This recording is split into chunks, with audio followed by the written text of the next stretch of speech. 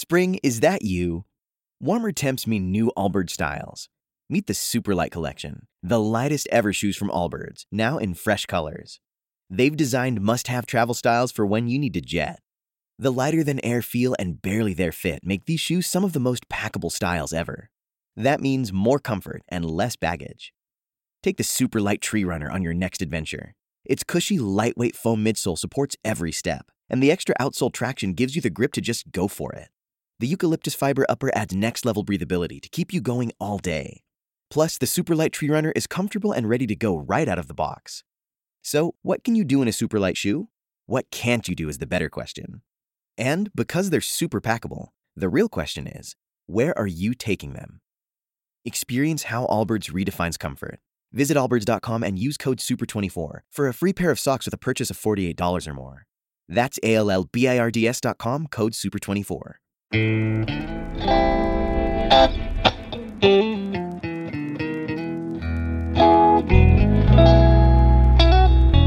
NBI Studios, this is Truth and Justice, a crowdsourced investigation in real time. I'm Bob Roth.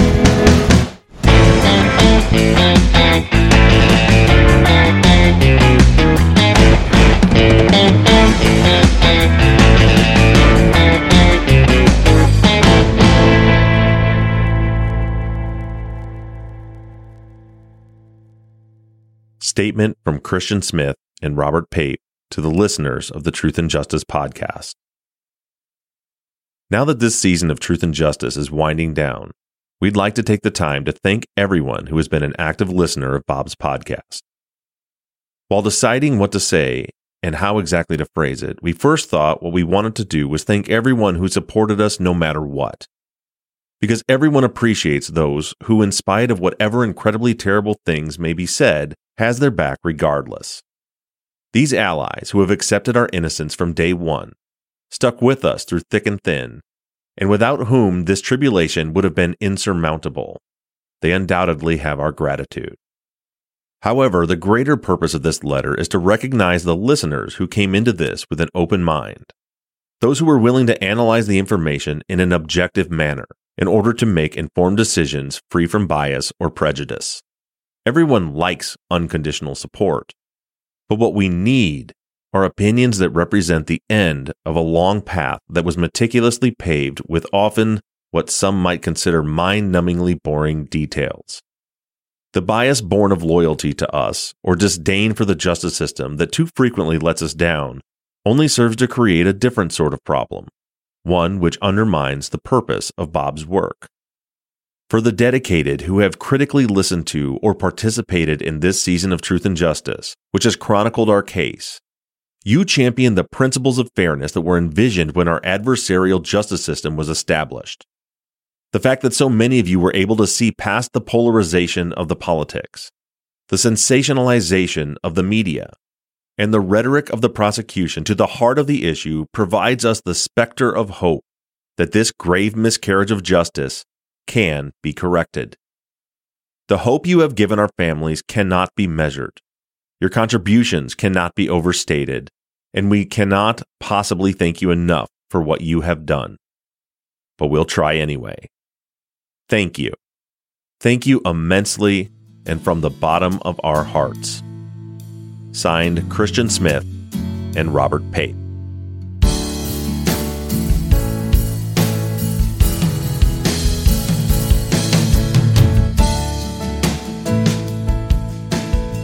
Because of the status of Robert and Cristin's legal cases, unfortunately we weren't able to hear from them directly, other than in the form of the statement that I just read to you. And that, of course, left me with a big question mark. How do I end a season that I'm so invested in? I've been living this case day in and day out for a year and a half, and many of you have been doing the same. We haven't found the answers that we're looking for yet, and it seems like quitting to end the season now.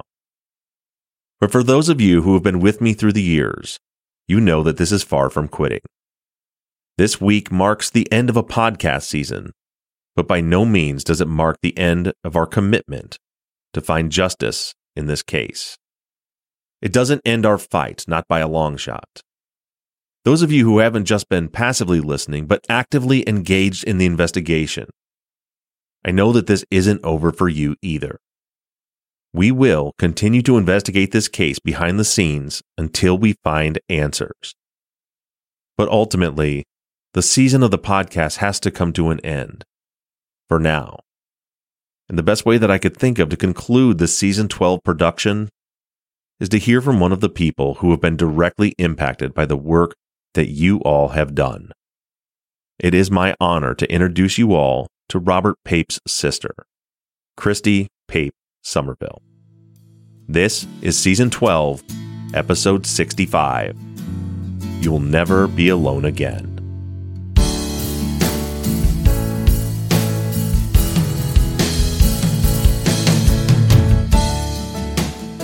So we're going to start this process today, kind of having you kind of walk through some things that'll be kind of some fun memories to think about, and then probably some not so fun things to think about. So I know this is a challenge for anybody to do. So just try to be as comfortable as you can. And the first thing I want to know is we unfortunately never got to hear from Robert during this season.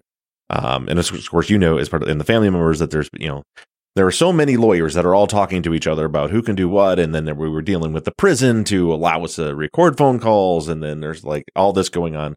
We never got to hear Robert. I've spoken with Robert and I've gotten letters from Robert. So I've got a little bit of a taste of who Robert is and his personality. But as you, is his big sister that of course has grown up with him. How would you describe Robert to our listeners? Like, what would you want our listeners to take away with kind of who Robert is as a person? Robert is awesome. I wish you all could. Well, and I know, Bob, you will at some point meet Robert in person, which will be great. But for everyone out there who isn't going to have that opportunity, Robert is just a wonderful person. I know that's what you expect anybody to come on here and say. But he really is incredibly smart. He's just very personable. He gets along with people. He's a nice guy. He is willing to help if you need it. Whatever's going on, he'll jump in and help. He's just a good person. He's also a dork. He's an uber nerd. Christian, like they play D&D. You think of these guys are in prison and, what does that entail? So many people don't have a reference for prison. Then for those of you who do, prison is an interesting world. Our guys are doing self-help groups, Robert and Cristin, self-help groups. They've got a workout group. Christian is incredibly, he's a badass. Let's be honest. Army Ranger, the 2 Purple Hearts, Medal of Valor, all that. Needless to say, he leads a very, very awesome workout group that any of the guys can join. But besides that, they play D&D, Dungeons and Dragons, for those of you who don't know. A role-playing fantasy game. It's a board game. Yeah. I mean, they would be playing video games if they could, but they're a little limited at the moment. They play D&D and they knit. They knit blankets. This is what these guys are doing in prison. They're knitting blankets. They are knitting blankets, baby blankets, full-size blankets. You want a scarf? You want a beanie? They got you. So these guys that you're out there supporting everybody, they play D&D, they work out, and they knit blankets. I feel like that's an interesting way to sum them up, only because I think that's probably not what people are expecting. But that's who they are. They've been video game nerds since they were little kids. That's what they used to do. I mean, that's what they were doing the night of the Pinyon Pines murders. Paintball and video games. So is it rude of me to ask how much older you are than Robert? No, 5.5 years. You're 5.5 years. I'm 40. Okay. So were you around him much, like during high school? Yeah. During his high school. Yeah. Yes, actually, during his senior year, we were taking classes together at the local community college. So he would leave halfway through his senior year, and we'd go over to the community college, College of the Desert, and take classes together. So I didn't live in town for his entire high school career. I lived up in San Luis Obispo for a few years. But yeah, no, I was very involved with him growing up from a little kid on. I'm 5.5 years older than him. He was my baby brother, and I liked to take care of him to whatever extent I could. When I was little, it was just holding him and putting him to sleep, that kind of thing. But when he was in middle school, I had to fix his hair because he couldn't spike it on his own. And spiked hair was very in, but he couldn't quite handle it. So every morning I would fix his hair for him like that. We are close. We've always been close growing up. We were close when he was in high school. We still are close. We've always been close. How often do you get to go see him up the prison? So generally I go once a month. When the boys were in county jail, they were closer. It was anything within Riverside County. Sometimes that was 2 hours away. Sometimes it was only an hour away. Actually, take that back. Blythe was 4 hours away. And technically that was still Riverside County as well. So when he was in county jail, we would visit every single week. He got 2 visits a week, and we always filled them between me, my mom, and Robert's wife, B. As well as anybody else who, was able to and would visit, we'd, sprinkle them in as well. But there were 2 visiting slots 2 times a week, and we visited every single week. When he got sent up to prison, he's 6 hours north of me here in Los Angeles. He's 8 hours north of my mom and his wife and my sister and brother and everybody else out in the desert. So it is significantly harder to visit. It's just a huge financial burden ultimately, between, either you drive up after work late at night on Friday, or you fly, which is a lot better, as far as the turnaround at the end of the weekend. But it's expensive. Then you got to get the rental car, then you got to get the hotel, everything adds up. So since they've been in prison, we take turns, and we all try to go once a month. At least my mom, his wife, and I, switch off between visiting. And then anybody else who, comes out, like Robert and Cristin's best friend, Sam Gare, who was on the podcast. Yeah. He and his wife, Trish, came out from Texas recently to visit the boys. So anybody who's around and wants to visit, we sprinkle them in. But at the very least, me, my mom, and his wife, try to visit once a month each. And we try to spread it out so that the boys are getting more visits. But if we double up, the nice thing is we get to bring both Robert and Cristin out. So one person can take out one inmate. If there's more than one of us going, then we pull out both the boys, which is always great, because then it's just like a fun group hang. Yeah. I mean, it's in prison, but it's like the best time we get, in-person visiting is the best. Well, and it seems like one thing that California has that, I worked a lot of cases down in Texas, and the visitation that you guys have seems to be so much better in California. In Texas, you're behind glass. Of a direct family member can have an in-person visit, but it's just like in a room, like what you see on TV, almost like a big room with a bunch of people sitting at a table. But it seems like everybody, like whenever you guys go visit, and you certainly could never pull out 2 people at once to come hang out like Robert and Cristin do. Visitations are a little trickier down in Texas, but it seems like you guys are able to go visit often and like actually spend time together. I know when I spoke with B and your mom before, that you have, it's I think what people think of as like what a conjugal visit is, but there you guys have like family visits where you can go stay in, like you and your mom or B and whoever can go like spend a weekend in like a little, like a little mobile home with them for a weekend and kind of have like a semblance of kind of a normal life for a few days. Yeah, that is the best visiting that we get, the family visits. So it's 48 hours basically. And they lock you in a little 2-bedroom apartment on the prison grounds. For 48 hours, and they do checks all the time. But ultimately you're just locked in there for 48 hours, and it's the most normal time we have had, since the boys were arrested. You get to just sit and you get to cook a meal together. Mm-hmm. I don't even like cooking. That's something you take for granted. Yeah. Getting to cook a meal together and then just sit down and eat real food, not vending machine snacks, which is what we get in the normal visits, which, don't get me wrong, I'm happy for anything we can get. Yeah. But getting to sit and eat a real meal together, watch a movie together, play video games. They've got, so the apartments are outfitted with, you get to request, 5 movies or up to 7 movies, I think, for your visit. And then whatever, there's only so many people that can have family visits at once because there's only a limited number of these apartments. So you have to apply for this months in advance. You have to put in an order for food ahead of time. Somebody does grocery shopping and then brings those groceries in so that you've got that food to cook with. And then, you basically just hang out. You cook, you eat, you watch movies. There's a tiny little yard. So like when goes to visit Christian's daughter, she goes to visit, there's like room to play. Mm-hmm. It's obviously very small and limited, but oh my gosh, what an amazing opportunity to get to spend that time that we haven't gotten for so many years. So the family visits are the best, and it's immediate family only.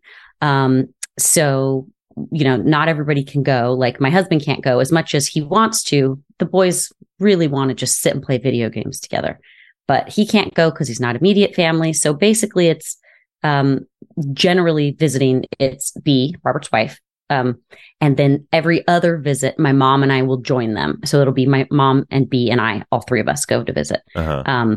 It's the best. It's the best. The first time we got to do it, I was blown away by how amazing it was.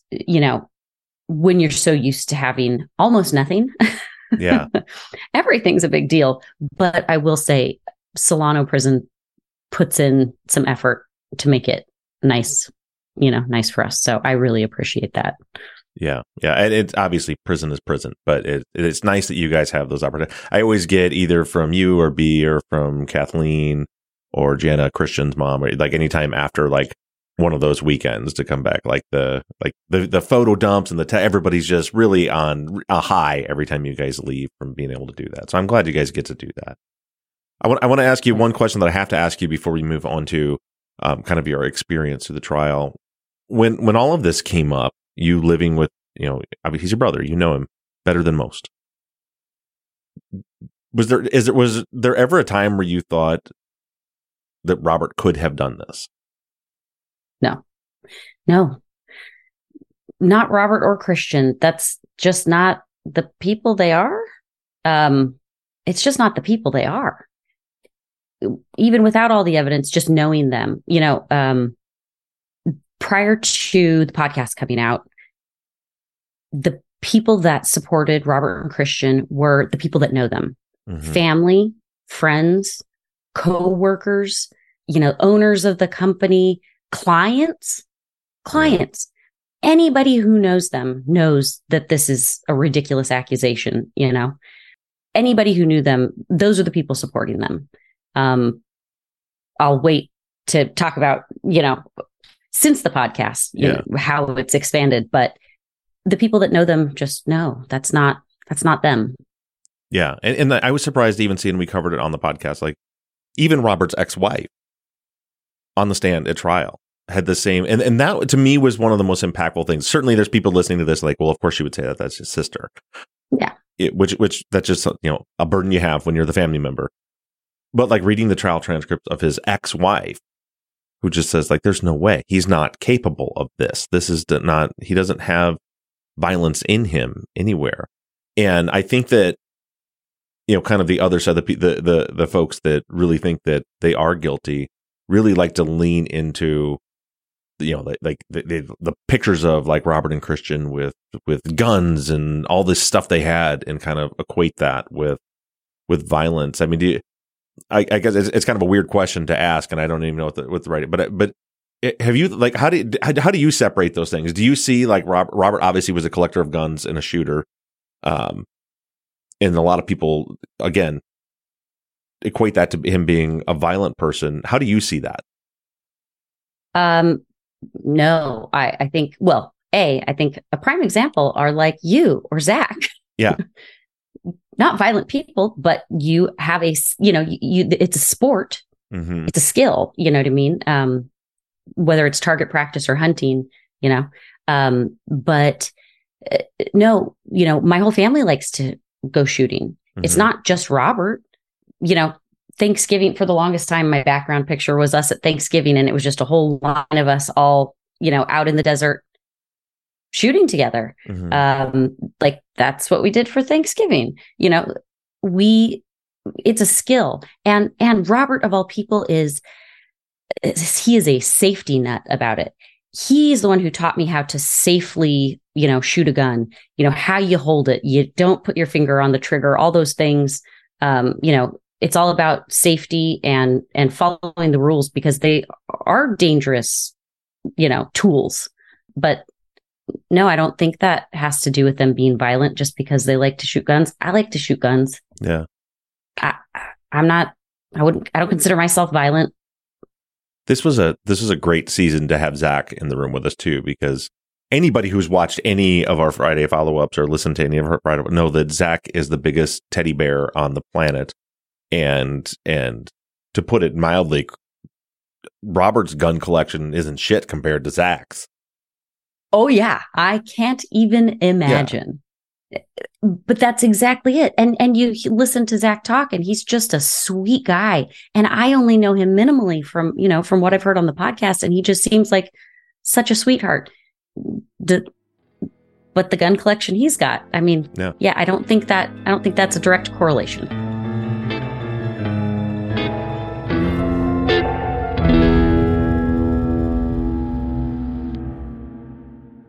With LinkedIn Jobs, we tap into a network of more than 1 billion professionals to help you find quality professionals quickly and easily for any role you need. Marketing wizards? Found them. Software engineers? Found. That project manager I could never seem to hire? And found. LinkedIn Jobs quickly matches your roles with candidates with the right skills and experience. In fact, 86% of small businesses get a qualified candidate within 24 hours. Post your first job for free and get started at linkedin.com/spoken. That's linkedin.com/spoken. Terms and conditions apply.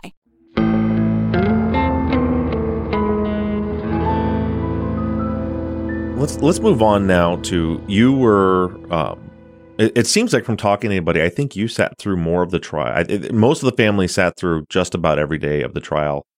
You told me that you had to miss one day because you were sick. Other than that, you sat through the entire trial from beginning to end, and including the pretrial stuff. So can you kind of walk us through that experience? However, if you want to go, point by the things you saw at the trial, or just how the experience was for you, seeing and hearing the way the prosecution was presenting the case, the defense was presenting the case, however you want to describe it, but talk about your experience going through that process. Yeah, that was surreal, I guess, is probably, it's just something, it's an odd situation to show up every day and know that they're going after your family member, your loved one, somebody that you've protected throughout your life, but also that they've protected you, he is my little brother, but he's my protector too. Mm-hmm. So to just sit there and listen to them badmouth him, that's just not fun. That is not a pleasant experience. And there's nothing you can say. You can't say anything. You can't argue it. You just have to sit there quietly and take it. Yeah. That's hard. I'm not good at sitting quietly and taking things. Yeah. It is not an easy thing to do, especially for somebody that you're that close with, that you believe in that much, that for a fact is innocent, Also showing up every day and there being media there, and you're thinking, okay, I need to represent Robert and Cristin well, because we're here on their behalf. So it's nerve-wracking just being there and being in front of people that are there. There's the victims' families that you feel terrible for, and you just want to give your condolences, but you can't even say anything to them, because how is that going to be perceived? Right. like don't make eye contact, don't talk to them, because how is it going to look to other people? How's it going to look to them? How's it going to look to the media? Everything you do is, you feel like it's being scrutinized. And I think it was, but so you're trying to ride this line and figure out how to act even just when you're getting lunch, on break during trial. And then of course the jurors, that adds another element where don't make eye contact with the jurors, but Riverside is small. So you stop to go have lunch and you may end up at the same place as jurors. So then it's like, okay, sit on the opposite side. Don't look at them. You don't want anybody to think that you're trying to be nice to them, because then they might think that you're trying to get them on your side. Like everything, it's really weird. It's a weird environment. And then of course there's, like I said, the people just straight up lying about people that you love. And that's really difficult. Every day driving in, so none of us live in Riverside, and that's where trial took place. So there's, the family coming in from Palm Springs, the family coming in from Los Angeles. So it's an hour either way without traffic for all of us, coming from our different directions. And on the way in, you're just like, okay, what's going to happen today? Is there going to be somebody on the stand that's going to say something, where you feel like, oh, finally someone's telling our side? Or are you just going to have to sit through more lies? It's a really terrible process to experience. And then on the way home, whoever you're driving with, or if you didn't drive in with somebody, you're on the phone and you're rehashing everything that happened. It's really interesting. I have a notebook filled with detailed notes about every witness that took the stand, the stuff they said. It was, I don't recommend it to people. It's not great. No, I'm sure not. Having to go to trial. Facing the prosecution, like one morning we were outside, the attorneys were in speaking with the judge, but Aki, the main DA, was locked out of the room. Like he had just showed up after everybody and the doors were locked. And so he came and just like sat down on the chairs in front of us. And it was just all of our family, Christian's family and our family sitting there. And he's just sitting across from us. And he started talking, I think just nervously talking. And he said, we're all in here for the same reason, to find the truth, and like he was just nervous talking. And we all just kind of looked at him like, we're not all here for the same reason. We're here to find the truth. And the prosecution had enough evidence to know that these guys are not guilty, and yet they were still going at him that hard. We're not all here for the same reason. We're here to find the truth. They're there to get a conviction. Anyway, coming face to face with him and him just talking about how it's cool, right? Yeah, that was extremely unpleasant. I don't think a single one of us said a word. We just looked at him. I can't even imagine sitting there through that. It was very awkward. Trial was a very odd experience. And, but going through it at the end, we expected a very different outcome. We thought we just need to make it through this and then we're bringing him home. That's the end game here. We're bringing him home. Did you feel confident throughout the trial that this wasn't enough and that they were going to come home? Yes, absolutely. It's hard because we were, our hands were tied with so many things. Yes. So, there were times where the judge is shopping for wine online and, you can see his computer screen, but the attorneys said, no, we think this is going well. Let's not rock the boat. So we're sitting there and we're seeing some things, jurors falling asleep, judge shopping while witnesses are on the stand, that kind of thing. And it's like, well, this isn't good. We should say something. But then you think, well, no, if this is going our way, are we really going to start this whole thing over? Mm-hmm. And the attorneys felt like, no, we're making our points. Let's just trust us. We're going to go with this. And we trusted that was the case. I did feel like the attorneys were making good points. It's not that they weren't. I think the overall the vast majority of the evidence was really confusing when you consider the cell phone records. And I mean, the cell phone records, let's be honest, is a huge part of that. I think they threw so much out there. I mean, they flew a guy out from Quantico to testify to the fact that a pair of shoe prints in sand that had the words Vans written in them were in fact Vans shoes. They flew someone out from Quantico to testify to that. Yeah. Like they were just putting everything out there. The fact that they were Vans had nothing to do with anything. I've got like 4 pairs of Vans in my closet right now. I still to this day wear Vans almost every day of my life. Me too. A lot of people do, yeah. Right? So to have somebody fly out to testify that these shoes are Vans shoes and then put up a picture of a pair of Vans shoes that they found at our house a year later, not with the same bottoms, mind you. You know, most fans don't say Vans in the bottoms. The fact that pair did was kind of very unique, in my opinion. But anyway, to testify to the fact that, there were Vans shoes found at our house. And this guy flew out from Quantico to testify that there were Vans shoe prints at the crime scene. Like they were just throwing stuff out there. That didn't feel like we really needed to speak to it that much. They didn't even check the size. You know, when we asked, like, well, did you check the shoe size? You know, to the expert who had flown out from Quantico. Yeah. Did you check the shoe size? And he said, well, no, they didn't ask me to. And they're like, they didn't ask you to? And he said, well, yeah, you know, they'd have to buy like 3 pairs of shoes or something, you know, so that you have a variety of sizes to use. And I was thinking, they didn't ask you to check the size because you might have had to buy 3 different pairs of Vans in order to do this test. Was the outcome not worth it to find out if the shoe size was correct, you know? Yeah. Like it seemed kind of obvious to me and to a lot of us. Like they were putting a lot of stuff up there, but none of it was necessarily anything, you know? Yeah. And to be clear, because we didn't really cover that too much, I've mentioned it, but like he came out and said that, yes, they were Vans shoes, prints. And, yes. and Robert owned a pair of Vans shoes a year later. It was also came out very clearly that the shoes Robert owned absolutely did not make that print. No, very much not. It was a different very pattern. Much not. Yeah. Yeah, it was, the whole thing was rather odd. But I mean, that was just one of the things, you know? So we thought we were doing well in trial.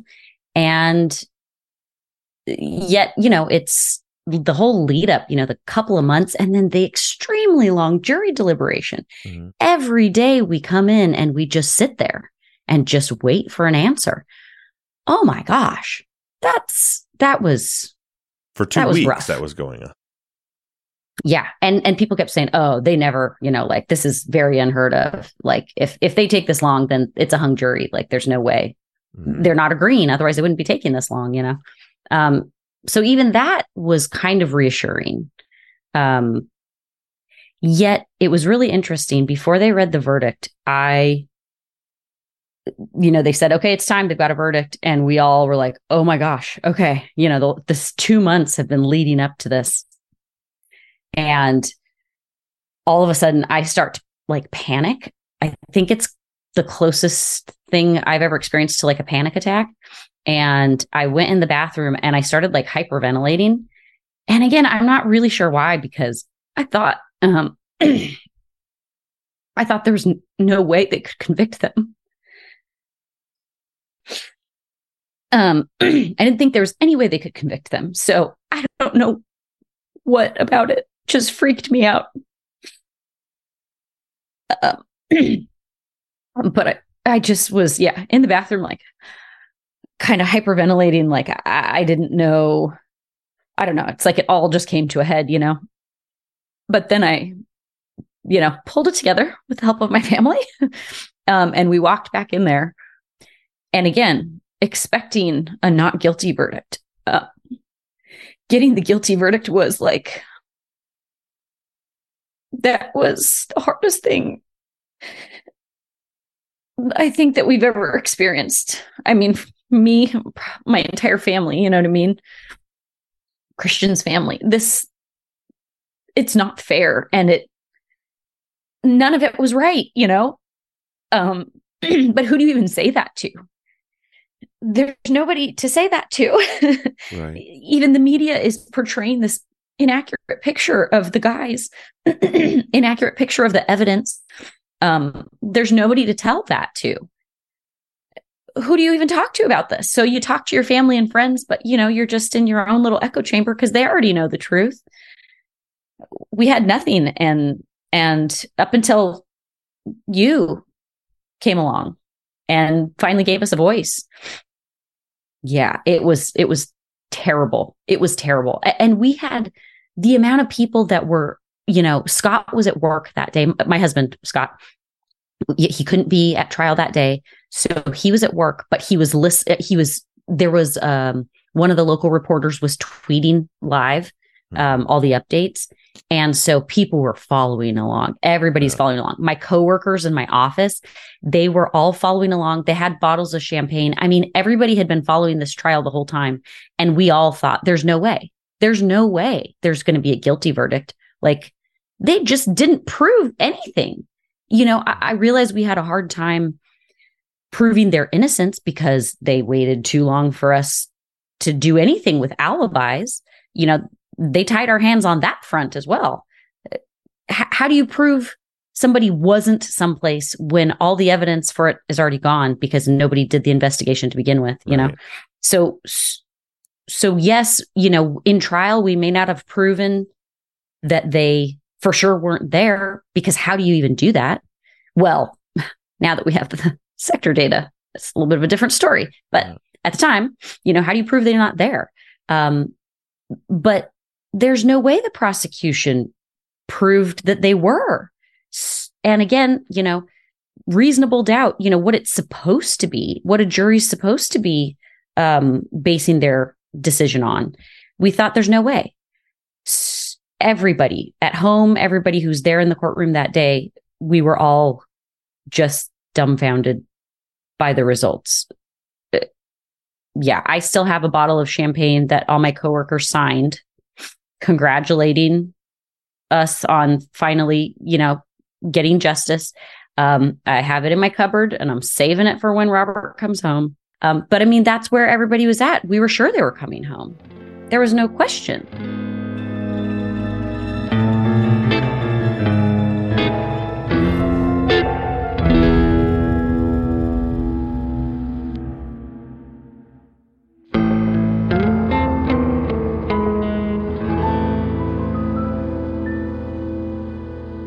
Over a year and a half ago, I reached out to you guys and we had our big Zoom meeting, and I told you that I wanted to investigate and cover the story on the podcast. Met with both families. Everybody was involved in the meeting, and then you all discussed before I heard back. What were the feelings before we started the show after that meeting? So we had done an episode of 48 Hours prior to that. They had asked us to speak. This was after the boys got released the first time. And, at that point, we thought that our nightmare was over. They had been released, Oh my gosh, that day was the most phenomenal day. But so at that point, we agreed to speak to 48 Hours. Like, sure, we'll tell, about what happened. And they played very little of what we had to say. Our attorney, and not that I had anything amazing to contribute, but even what our attorney had to contribute, they played very little of. And they leaned heavily on the victim's family crying and stuff, which, I get. But they kind of leaned so heavily on that emotional side that they really kind of failed to really discuss the facts of the case. So we felt very burned by that ultimately. And that, that had to have been late 2014, early 2015 or something that we did that. So you reaching out after we've now gone through them getting arrested a second time, leading up to the trial, everything else, you or anybody, and there were a lot of people that, to be perfectly honest, asking to feature our case was like, yeah, right. that sounds like a terrible idea. We've done that and it was not good, but because you had proposed not an episode, but a season, that was like, well, okay, he's going to do a season. That means he's actually going to take the time and go through everything. That's what all the other people who had asked, whether it was 48 hours or, everybody since then that had asked us about doing our case, they wanted to do an episode. There's just no way to cover it. I mean, I think you've made it very clear there's no way to cover it. Right. It's been over a year. Is this the longest season you've had? I think it is. I think our season 6 was pretty close to this, but I think that we have exceeded that with this case. Yeah. So, I mean, you have some idea. Yeah. How would you possibly explain this case in one episode? I mean, you did a fantastic job. Hour and 40 minutes, nailed that episode, which I will continue to utilize and send out to everybody that wants to know about our case. But you did it because you spent over a year investigating the case so that you could put that together. Nobody else was going to do that. So there was a lot of, when you initially asked, it was like, okay, well, the last one was a bad idea. This one's probably a bad idea, except he's willing to actually take the time. And everybody discussed. Also, I just want to say, when I say my family, it's my family, Christian's family. We're all one family. Right. We all then collectively discussed, like, we weren't going to do it if everybody wasn't on board. And we decided, you know what? We need to get our voice out there. We have been silent for years at this point because we had been told we should be. Our attorneys initially said, get off social media. You shouldn't be on social media because reporters will hunt you down through social media. Then they won't necessarily reach out to you. They'll reach out to the people that you're friends with on social media. Those people could be any number of acquaintances. I mean, how many people are we all friends with on social media that we don't necessarily know super well? Yeah. But that doesn't mean that people don't want to be the person that the media is talking to. So basically our attorneys were like, yeah, get off social media altogether. It's just bad for you, So spent so many years not talking, not putting it out there to anybody outside of our family and friends, So all of a sudden, we were ready to talk, ready to let the full story be told, not what the local media was posting, not what the DA's office was saying, but like the actual story. And honestly, I think it's one of the best decisions we've made regarding this case, is, letting you feature our case. I mean, I guess you could have done it anyway, but I'm sure without info from the family, it's a lot harder. So it's not like it was our choice whether you did it or not, but I'm so glad that we agreed to speak to you about it and to be involved in any way you needed us to, because it's the first time we've had a voice. It's the first time that we've had a voice.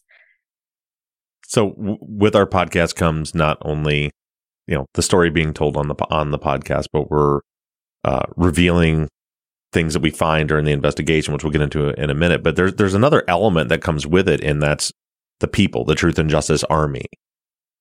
How has their involvement had an effect on you and the family? I am in awe of the Truth and Justice Army. I can't put into words how incredibly thankful we are for the Truth and Justice Army. I mean, the things that everybody has been willing to do, and there's no way I can accurately list off all of the amazing things, but I mean, the woman who cross-referenced every phone call with what everybody said they were doing at any given day and time. Oh my gosh, the amount of time and effort to put into that. And also to have a brain that works in a way that can do that. That's also fascinating. Because mine does not work that way. The guy who used to work for the cell phone company who called you and spent his day explaining to you how a cell phone record, how do you read it and all the details on that. The people who have listened over and over and over to these episodes, including the horrendous audio on some of these interviews with the detectives. I mean, it's painful to listen to some of these just because the audio is so bad. Not to mention yelling at the speakers because of the questions they're asking, the detectives are asking, or the questions they're not asking, and just how ridiculous some of it is. To listen to those over and over and over again, to just see if they can get any tiny little piece of nugget that might have been missed. And they have. Oh my gosh, have you all found the most amazing things that we ourselves missed? I mean, from the verbiage Robert used when describing what he had heard about the crime scene and how that wasn't guilty knowledge. Those things, we had heard that many times. Never occurred to any of us that, like, oh my gosh, you're right. He didn't say it like somebody who had been there at the murders. He said it like somebody who was at the crime scene after the fact. Like those things that people have uncovered, it's truly amazing. I am amazed by the audience and everything that they have done for us. The time and energy spent, the money spent.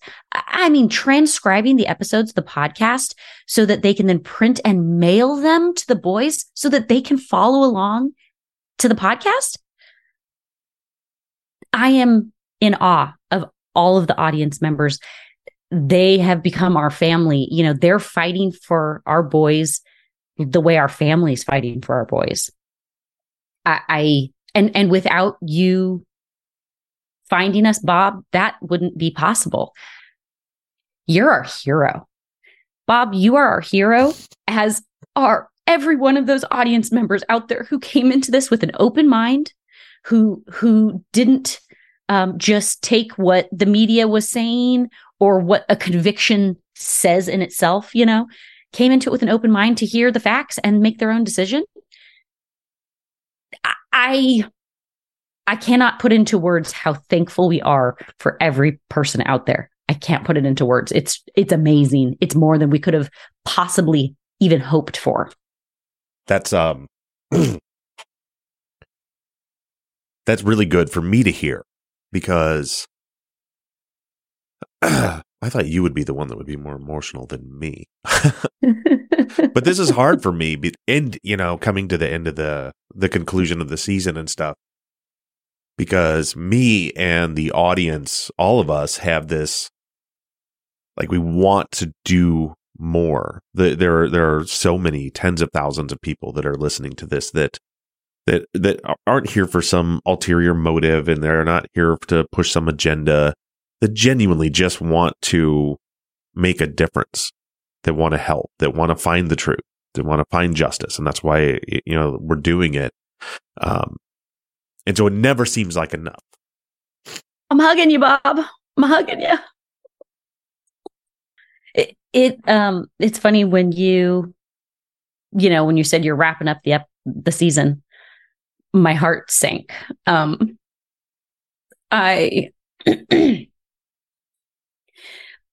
Having so many years where the only people supporting us were the people we knew personally, and all the comments on the news stories out there were really horrendous. Just absolutely the stuff that people will say from their computer, typing in a little response from the safety of their own home, where they're not actually face to face with anybody that they're talking about, and they don't know anybody, and there's no repercussions for bad mouthing anybody. Yeah.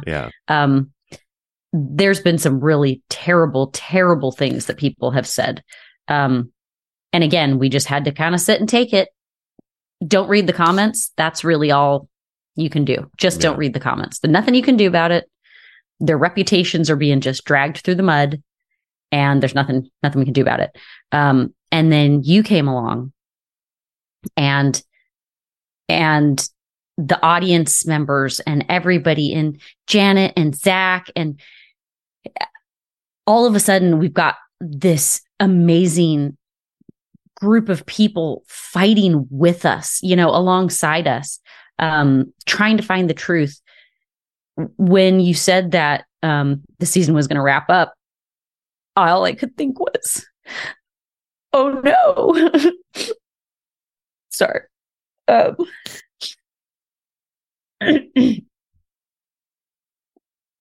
don't want to go back to being alone in our fight, But I know that's not the case. I know that's not the case. And I know that we need to make room for you to find justice for other people, because it's not just us. There's so many people out there going through this same process, and it's terrible. It's terrible all the time. And you just keep readjusting to the new normal.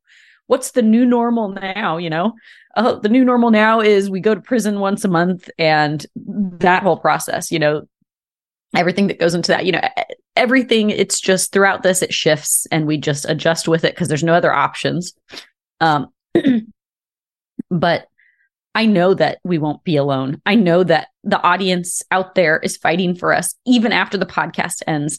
And I'm so thankful for you. And I'm so thankful that somebody else is now going to get the benefit of you, Bob, and of your team, the whole audience out there. It really is amazing. And it's just more than we could have possibly imagined. And all the other innocent people out there deserve the same. So I'm so glad you're doing it, but it was a little bit hard for me to wrap my head around at first. Well, me too. And I'm sure you've heard, as I just had my little breakdown a minute ago, it's equally as difficult for me because I don't, I'm so attached to this case and desperately wanting the truth to come out here. But I can promise you'll never be alone again. I know.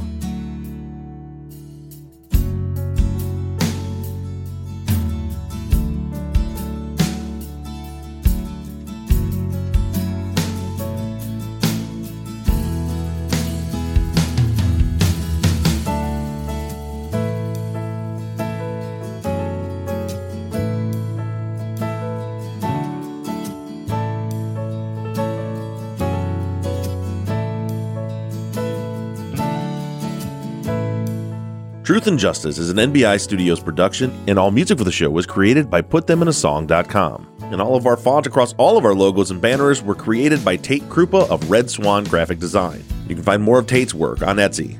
Thank you to Katie Ross of CreatedInTandem.com for designing, creating, managing, and maintaining our website. TruthAndJusticePod.com, where you can view all photos and documents discussed in every episode. And a big thank you to our transcription team: Pamela Westby, Kathy McElhaney, Kaywood Yomnick, Ginger Fiola, Erica Cantor, Danielle Rohr, Jennifer Ford, Courtney Wimberly, and Melissa Cardenas. And as always, thank you to all of you for all of your engagement and support. If you like the show and you'd like to support us, you can do so in several ways. To financially support the show, the best thing you can do is just go to patreon.com/truthandjustice. You'll not only be supporting the show, but you'll get something in return. On Patreon, you can pledge as little as $3 a month, and we have reward levels. For just $5 a month, you get access to ad-free versions of all of our episodes and behind-the-scenes bonus video content every week. Then other reward levels include t-shirts, hats, and even the opportunity to co-host one of our Friday follow-up episodes. Just go to patreon.com/truthandjustice. If you have a new case that you'd like us to consider for future seasons, you can submit your cases on our website, truthandjusticepod.com. Just click on the case submission button and fill out the form. And the most important thing that you can do is to engage in our investigations. You can keep in touch with us through our email at theories@truthandjusticepod.com. You can like our Facebook page or join in on the conversation on the Truth and Justice Podcast fans page on Facebook. And for all you tweeters out there, you can connect with us on Twitter @TruthJusticePod. And I can be found personally on all forms of social media @BobRuffTruth. However you do it, stay engaged, stay in touch. But as for now, I'm signing off. I'm Bob Ruff, and this has been Truth and Justice.